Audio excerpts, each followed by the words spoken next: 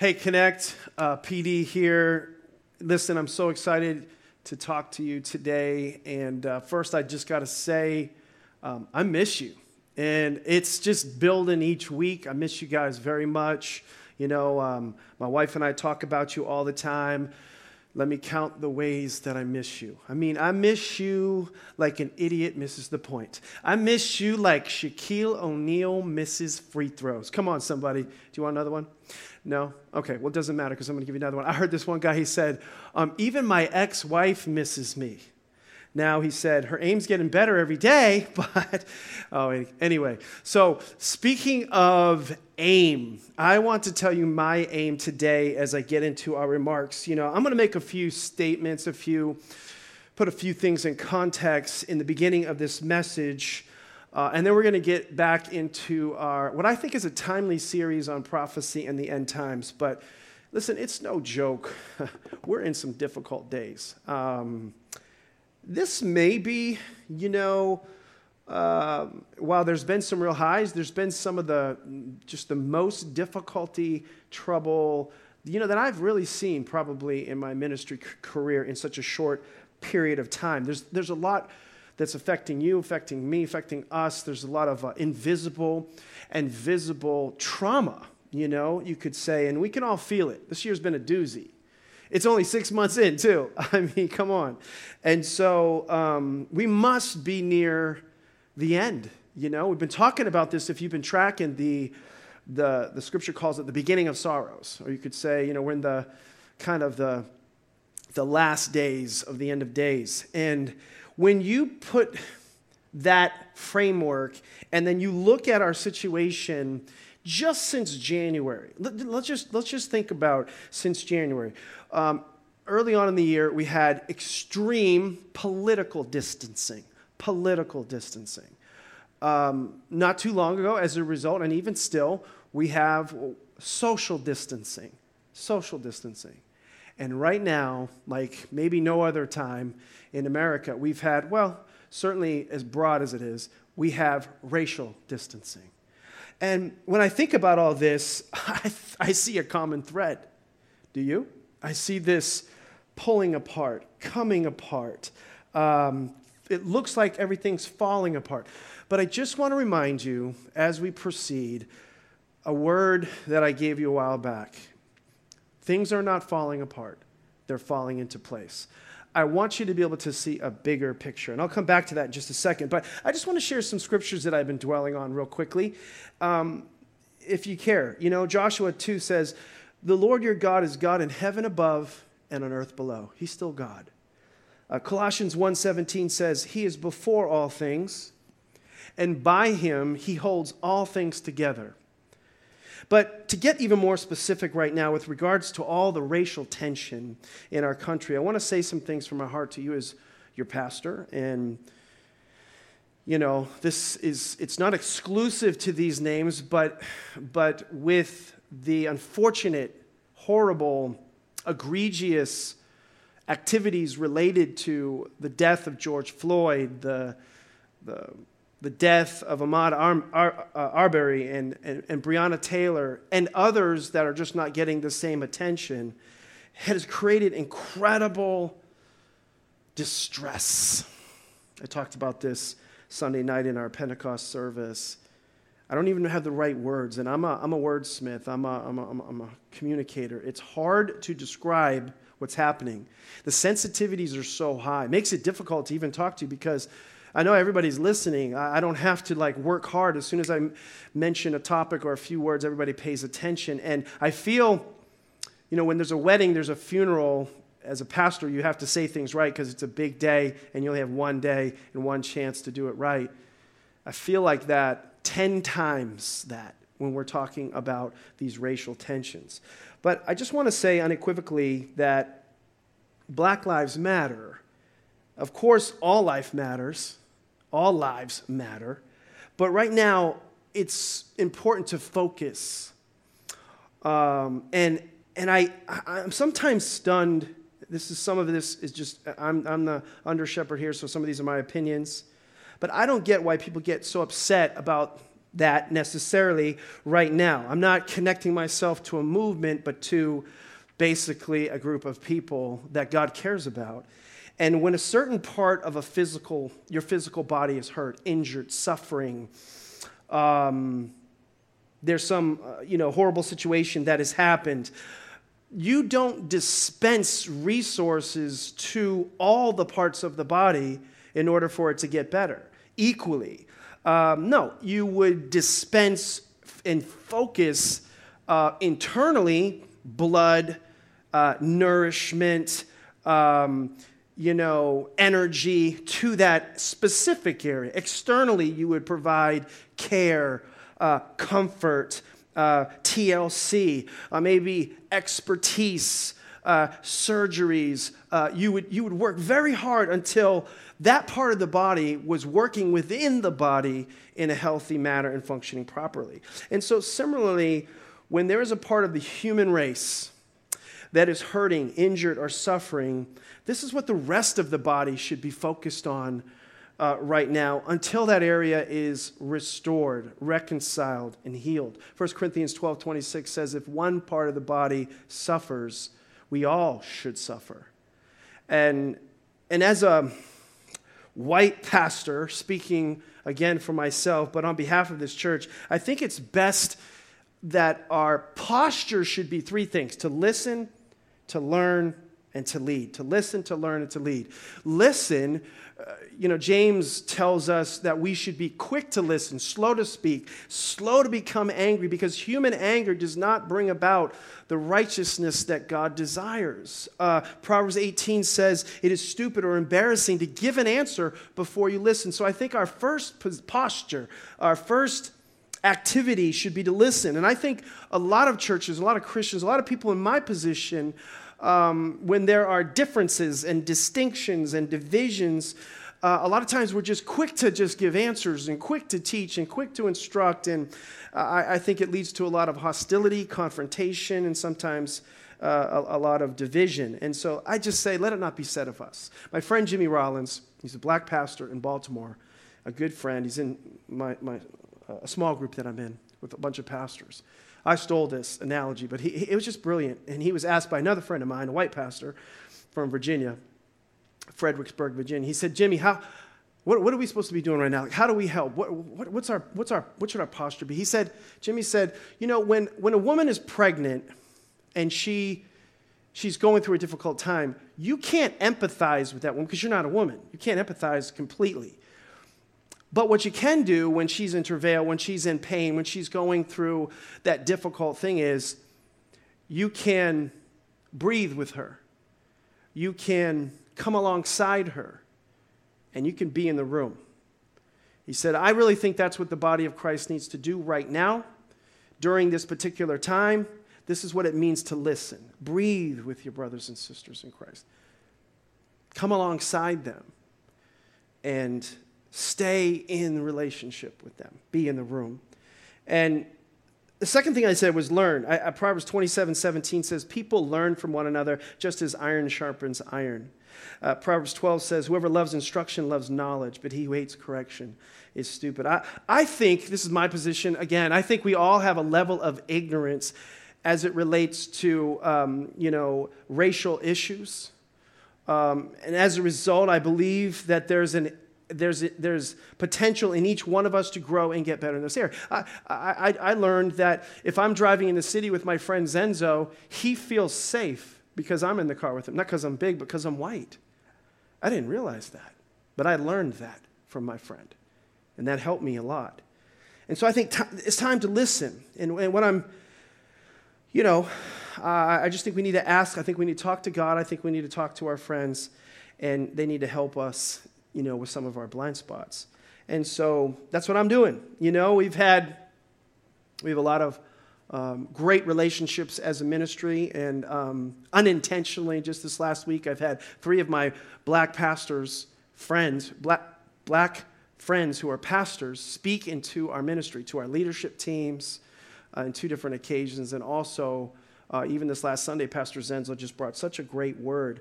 But behind the scenes, I'm asking questions, I'm listening. I'm like, I hope you're doing the same thing.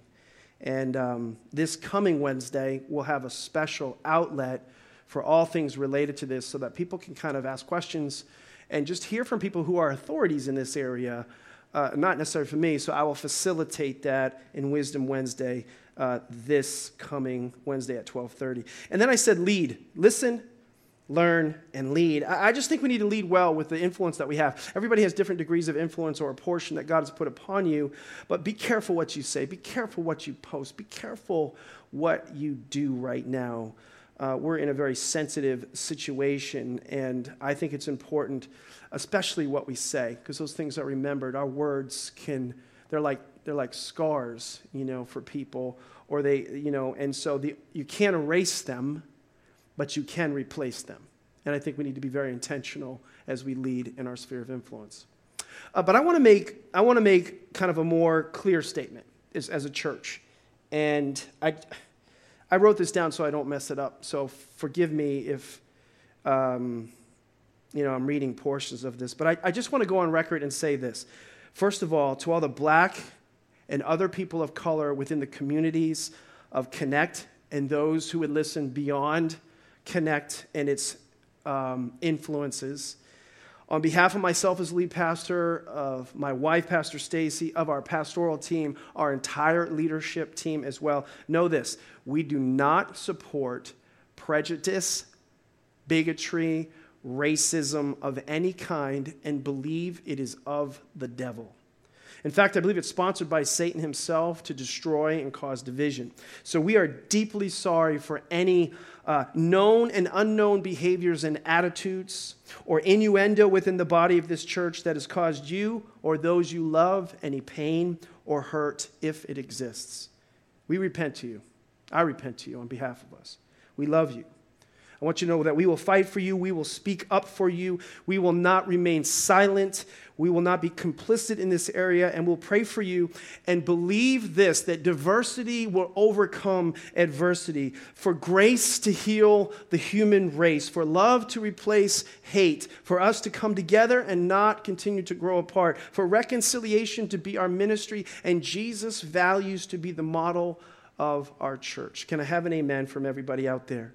And then finally, I just want to say, I'm asking you to join me and join the rest of the church as we pray here in our Ashland location, our broadcast location, tonight at 5 p.m. We will have a meeting. It'll be about 45 minutes long. We will practice social distancing. I'm asking you to bring and wear a mask. We will have support there, leadership support there, parking team, etc., to help us. And we will gather together to pray in an open-air meeting outside our cars, and we will lift up a lot of these concerns to God, pray for healing for our nation, healing for the people of God, protection. We will repent for things we need to repent for. We're going to have a prayer meeting, everybody, and I believe we need to come together, not be apart anymore at this time. And I can think of no better way for the church to come together for the first time than in prayer. And we cast our cares on him because he cares for us. And so I think we need to talk to God first, talk to others, and then we need to help other people as we do this. Amen and amen. I hope that came through right. I want to switch into our message now and go into some of the deeper realities of this subject that we've been in within the End Time series. In week 1, we talked about the rapture. We're going to be caught up, and we're going to be together with him, and we're going to miss what we talked about in the second week, the tribulation, which is a 7-year period that we definitely don't want to be here for that. And then we talked about once we get up there, what's the first activity as the tribulation starts here? What happens up there? We will be as believers at the judgment seat of Christ. And the purpose, this is part 2 of that message, the purpose of the judgment seat of Christ was not to evaluate your salvation, but to evaluate your appreciation of your salvation. And at that meeting, you will have an eyeball-to-eyeball encounter with Jesus Christ, King, Lord of Lords. And everything that you've done from the point of salvation to the point of the rapture or your death will be reviewed. And in essence, Jesus will say, Deryck, come in here, and he'll be seated, you'll be standing, and he'll say, roll the tape. And we'll get to see our life. And our life will receive at that time rewards, or it will be a day of reckoning. But most people are not living in the light of this truth and this reality. And so prior to this message, I believe that most people would think, or hearing anything like this, most people think that as long as I get into heaven, that's all I care about, I'm fine. It's just as long as I get into heaven. And today I want to unravel that thought a little more. Today I want to untie that knot a little bit more to get you to see how faulty that thinking is, and more importantly, how that thinking is affecting your behaviors, and ultimately it will affect your rewards. And that there's a tape, there is a life on record that you cannot erase. You might be able to improve it. You might be able to strengthen it. You might be able to change the focus of it, but you cannot erase it. And as Scripture brings this out, believe it or not, it's brought out in a story that sometimes is told in a different context. It's the story of the talents, the parable of the talents. And in Matthew chapter 25, Jesus is talking about the kingdom of God. And he says in verse 14, Matthew 25:14, he says, "For it is the kingdom. It's just like a man who was about to take a journey, and he called his servants together, and he entrusted them with his possessions." So this is referring to what Jesus has done with us and for us. He came, he died, he rose, and then he went on a journey. He left, and he's going to come back. But before he comes back, and before he left, he entrusted valuables to each of us as his, notice it's servants, okay, in this situation. And so we all have them. You have been given time, opportunity, talent, ability, treasures, resources. And so each of you have been given a certain amount. Verse 15 says, "To one he gave 5 talents, to another 2, and to another 1, each according to his own ability." In other words, God doesn't hold you accountable for somebody else's ability. He only holds you accountable for your ability. And then it says he went on a journey. So God is gone, but he's coming back. The one who had received the 5 talents believed that, and at once traded with them, and he made a profit, and he gained 5 more. Now for time, I'm going to skip down to verse 19. Now, after a long time, the master of those servants returned, and he returned to settle accounts with each of them. And the one that had received the 5, as you know, he made 5 more. And the master said, "Well done, you good and faithful servant. You made a profit. Way to go. Thank you for being so trustworthy. I will put you in charge of many things, and you will share in the joy of your master." And the one with 2 said the same thing, and the master replied the same way. But just so you understand, before we move to the third character here, this, I need you to know this as your pastor, is really going to happen. There will be an accounting. The master is coming back to see, what did you do with what I gave you? And you will receive rewards. There's going to be this marriage supper of the Lamb party, and you also will receive responsibility in the millennial reign of Christ, dependent upon what you did with what God gave you here. And so the first 2 took what the master gave them and immediately doubled it, creating a tremendous impact. But now I want to move on, and I want you to see the third guy. And he's our focus today. And this guy had 1 talent. In other words, God didn't expect the same that he expected from the other 2, but he did expect something from this one. And it says in verse 24, "The one who had received 1 talent came forward." There's going to be this meeting. "And the master, he said to him, 'I knew you to be harsh.'" Look at the attitude. Look at the outlook that he has on God. "And a demanding person, reaping where you did not sow, and gathering where you did not scatter seed. So I was afraid. I was afraid to lose your talent, and I went and hid your talent in the ground. See, you have what is yours. You have what is your own." But his master answered him, "You wicked and lazy servant. You wicked and lazy servant. You knew that I reaped the harvest where I did not sow and gather where I did not scatter seed. Then you ought to have at least," I like to put that part in there, "put money with the bankers, and at my return I would have received my money back with interest." You should have at least put it in the bank. Right now there's 1% interest. That's the least you could have done. But he didn't do that. What did he do with his 1 talent? He buried it. He buried it. And the master heard that and said, wicked and lazy. First, he basically said, the first point he made is, you're evil. So he's saved. He's at the judgment seat of Christ, you and I, but you can still do evil things. Why did he call him evil? Why did he call him lazy? Well, he did because he's given him back what God gave him. God didn't want him to do that. See, it's because God didn't come back so you could give back what he gave you. That's very clear. He's come back so that you can maximize, or I like to say multiply, what he's given you. So when you pay for your kids' education, let's say it's college or, a private school or something like that, after it's over, you don't expect them to be as dumb as they were when they went in, right? You expect that they would have grown, they would have gotten smarter, they would have maximized themselves. If you employed somebody and you went away and you made them the manager of something, the steward of something, if you gave somebody your resources and you paid them for that, you don't come back and you want to, and it's the same. Here you go. I just want to give you what, I knew you were tough, and so I just wanted to give you back what you gave me. No, you expect it to improve. You expect it to grow. And so the whole point of his going away was for us here now as Christ followers to get after it. And God has invested in you. Salvation was his investment in you, and he wants a return on the price that he paid for you, that high price that he's paid for you. He wants you to make things bigger and grow things for his glory and for his kingdom. And so he said, you are wicked. And then he says, you are lazy. What does that mean? This one I hope I can unpack it right, but what he's saying here is you don't want to give any effort for me.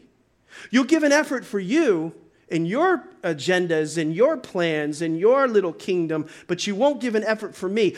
That's a problem. And so this look at the shrewdness of this third character. What does he do? He buries it. There's a phrase, he plays the end against the middle. In other words, he thinks, if the master returns, if that actually happens, I'll have the talent.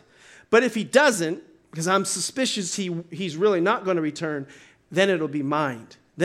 So he hides it. He buries it. He puts it in the dirt. He puts it in the ground. It'd be like us putting it under our bed. And so he can't lose it. And if the master comes back, he's got it. It's his. He's playing the end against the middle. And some of us, when we hear a message like this in the past, in one way, shape, or form, I think some of us deep down aren't sure this is really going to happen. And so we, in a sense, we're thinking, let me play the game a little bit. Let me play the end against the middle. I'll do just enough so I can say I did this. I won't invest too much. I won't go all in. I'll throw a few bucks in. I'll go online. I might try a small group. I went on a mission trip once in my life. I got something. I can show just a little bit, but I'm not going to give in to this idea because I'm not sure. I don't want to waste my whole life and all my time, talent, and treasures playing a game that I don't believe is going to come out for real. And so if it matters if you believe this is real, and when you are serious about the future, it affects what you do in the present. In other words, if you want to be a doctor, you don't wait till you're 80 to go to school and to go to med school and all that stuff. No, if you want to be a pro athlete, you don't wait until you're 50 to start conditioning and getting ready, because your dream of the future will affect your activity right now. So the reason many Christians are actually wicked and lazy is because this is not important to their future. It's not relevant to their future. And so they don't live in light of this future reality. They don't put a lot of stock in what the master is saying and the fact that the master will come back. And in this story, the master did come back, everybody. And I want you to know, Jesus is going to come back for us too. And it can be a day of reckoning or a day of rewards. I know this is a strong message, but think about it. If he is this character is remotely serious about what God had said, he would have at least put it in the bank and got interest for it. He didn't even get cheap bank interest. That's how little regard he had for this talent. He didn't want to. You know why? Because he didn't want anything on record. He didn't want anything on record, because if it's in the bank, it's recorded. If it's in the dirt, it's not. And so if the master didn't come back, nobody could say, well, where did you get that money from? No, because he just hid it. He never put it in a bank. There was no records for it whatsoever. But if he put it in the bank, it's being recorded. And that's how God, just so you know, everything's being recorded, whether we think it is or not. One time I saw a video of a young man, wasn't particularly good at basketball, but he was tall. And as a center, he jumped for the jump ball at the tip-off. He grabbed the tip, and he took off. Beautiful layup. Just amazing what he had just done. One-man show. Unfortunately, it was for the other team. He scored for the other team. And this particular situation was unfortunate because it was on video. And of course, that went everywhere for all people to see. Many of us are giving our talents for the wrong team. Many of us are scoring for the kingdom of this world, not the kingdom of our God. And you need to know something. It's all on tape, and it will be played at the judgment seat of Christ. So you and I ought to have at least one question. Is there anything I can do with my tape? And so if Jesus came today, what would be on the tape? That makes me a little nervous, okay? So notice what he says to this guy. He says, so take the talent away from him and give it to the one who has 10 talents. For everyone who has, more will be given, and he will have an abundance. But for the one who does not have, even what he does have will be taken away. And then he says, throw out the worthless servant into outer darkness, into the place of grief and torment. There will be weeping over sorrow and pain and grinding of teeth over distress and anger. Now, I want you to know something. This is not talking about hell. Remember, this is not hell. This is the judgment seat of Christ, and he's talking to a believer here. Don't forget, this weeping and gnashing of teeth, it's referring to, it should, just that scripture alone should disturb your view of heaven just a little bit. And I sort of want it to, because I want you to see how important this is. See, the pain of the judgment seat of Christ at the end of that tape session between you and God, where you get to see if you lived for self or you lived for God, and the consequences of that ultimately can be where he takes away what he was going to give to you and he gives it to somebody else, the Bible says. In other words, perhaps what was meant for you. You might have had more notoriety here in this earth. You might have had more ability, more affluence in this earth. You might have had more popularity and more fellowship in this earth here. But because of the way you lived here, you will have a moment where it causes you to be embarrassed. There will be a deep feeling of sorrow and regret. The Bible says weeping and gnashing of teeth. It means profound regret.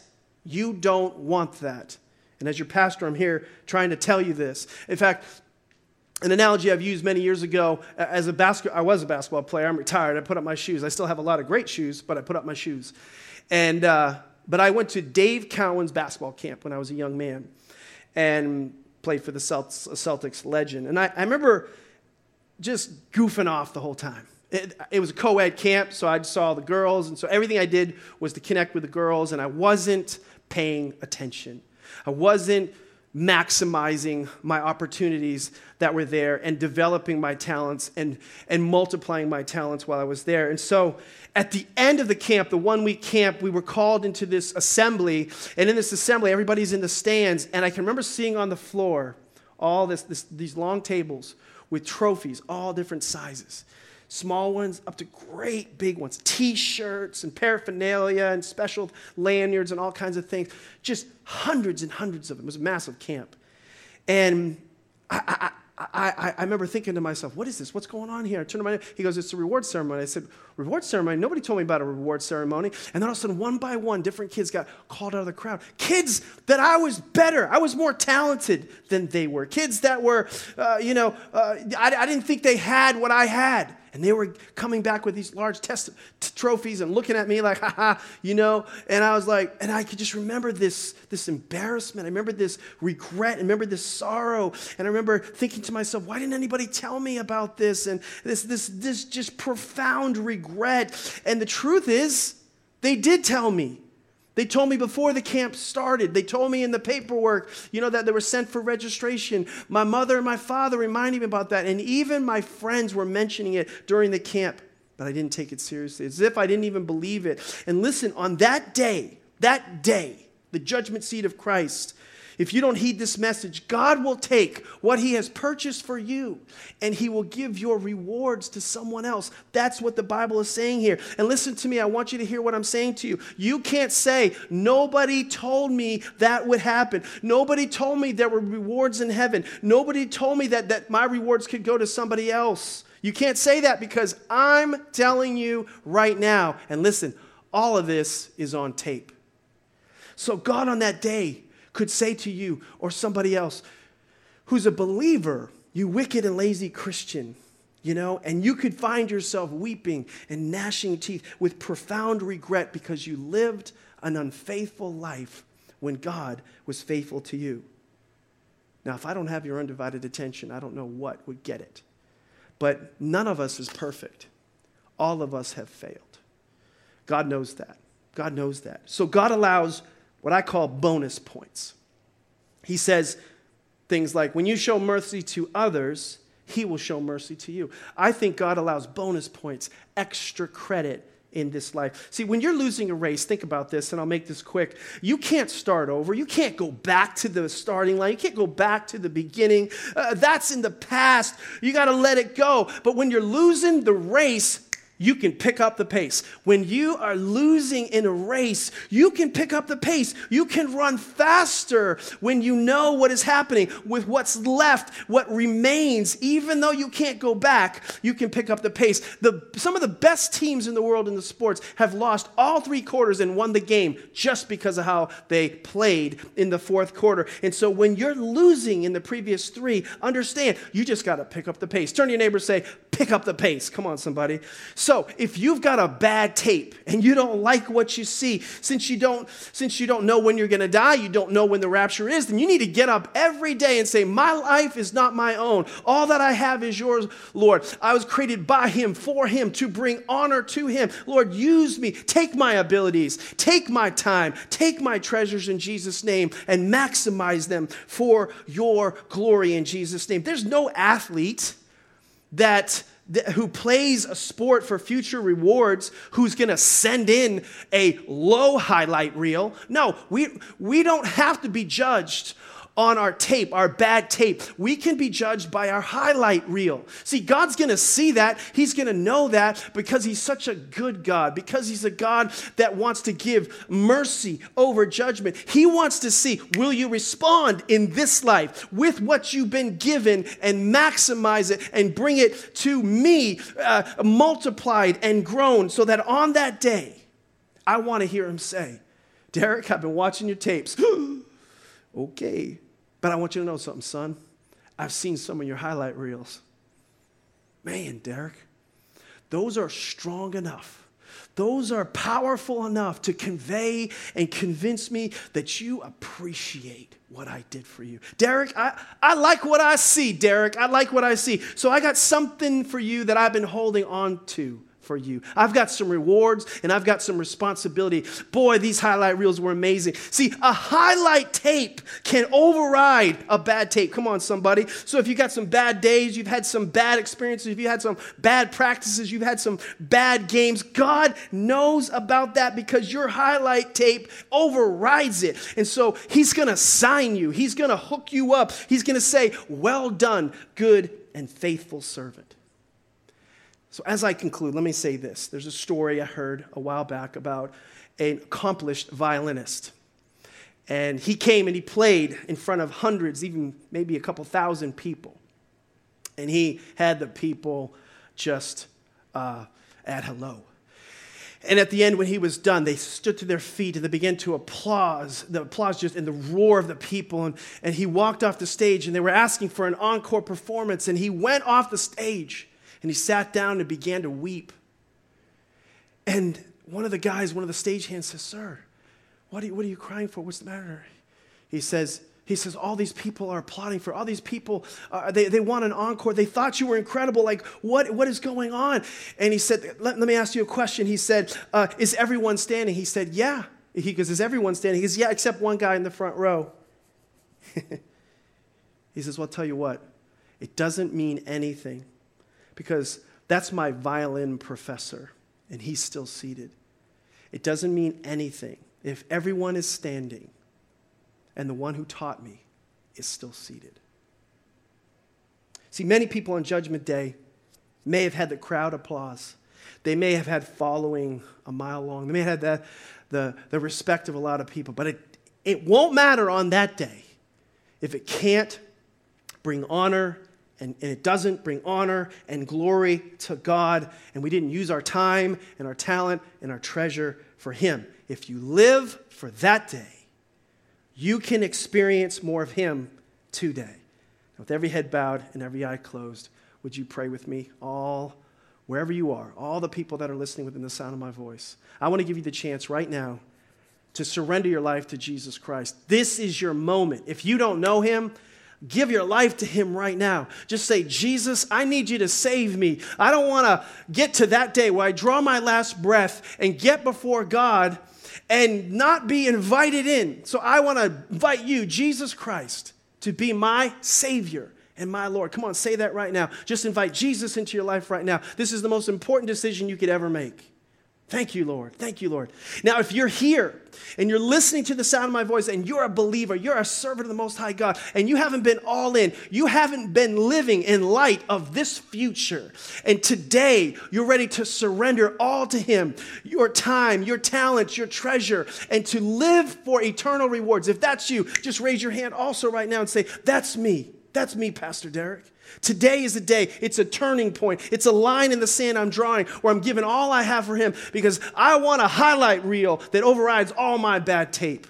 Father, I pray in Jesus' name for every person who's making that decision right now, that the conviction of the Holy Spirit would not bring condemnation, but it would bring change and transformation in Jesus' name. For every single person, Lord, I pray that you light them on fire for God because they're living for eternal rewards. And on that day, it will be a glorious day. At the marriage supper of the Lamb, you will be able to party with him forevermore in Jesus' name. And everybody said, amen and amen. I love you guys. Thank you for listening. I'll see you guys real soon. God bless you.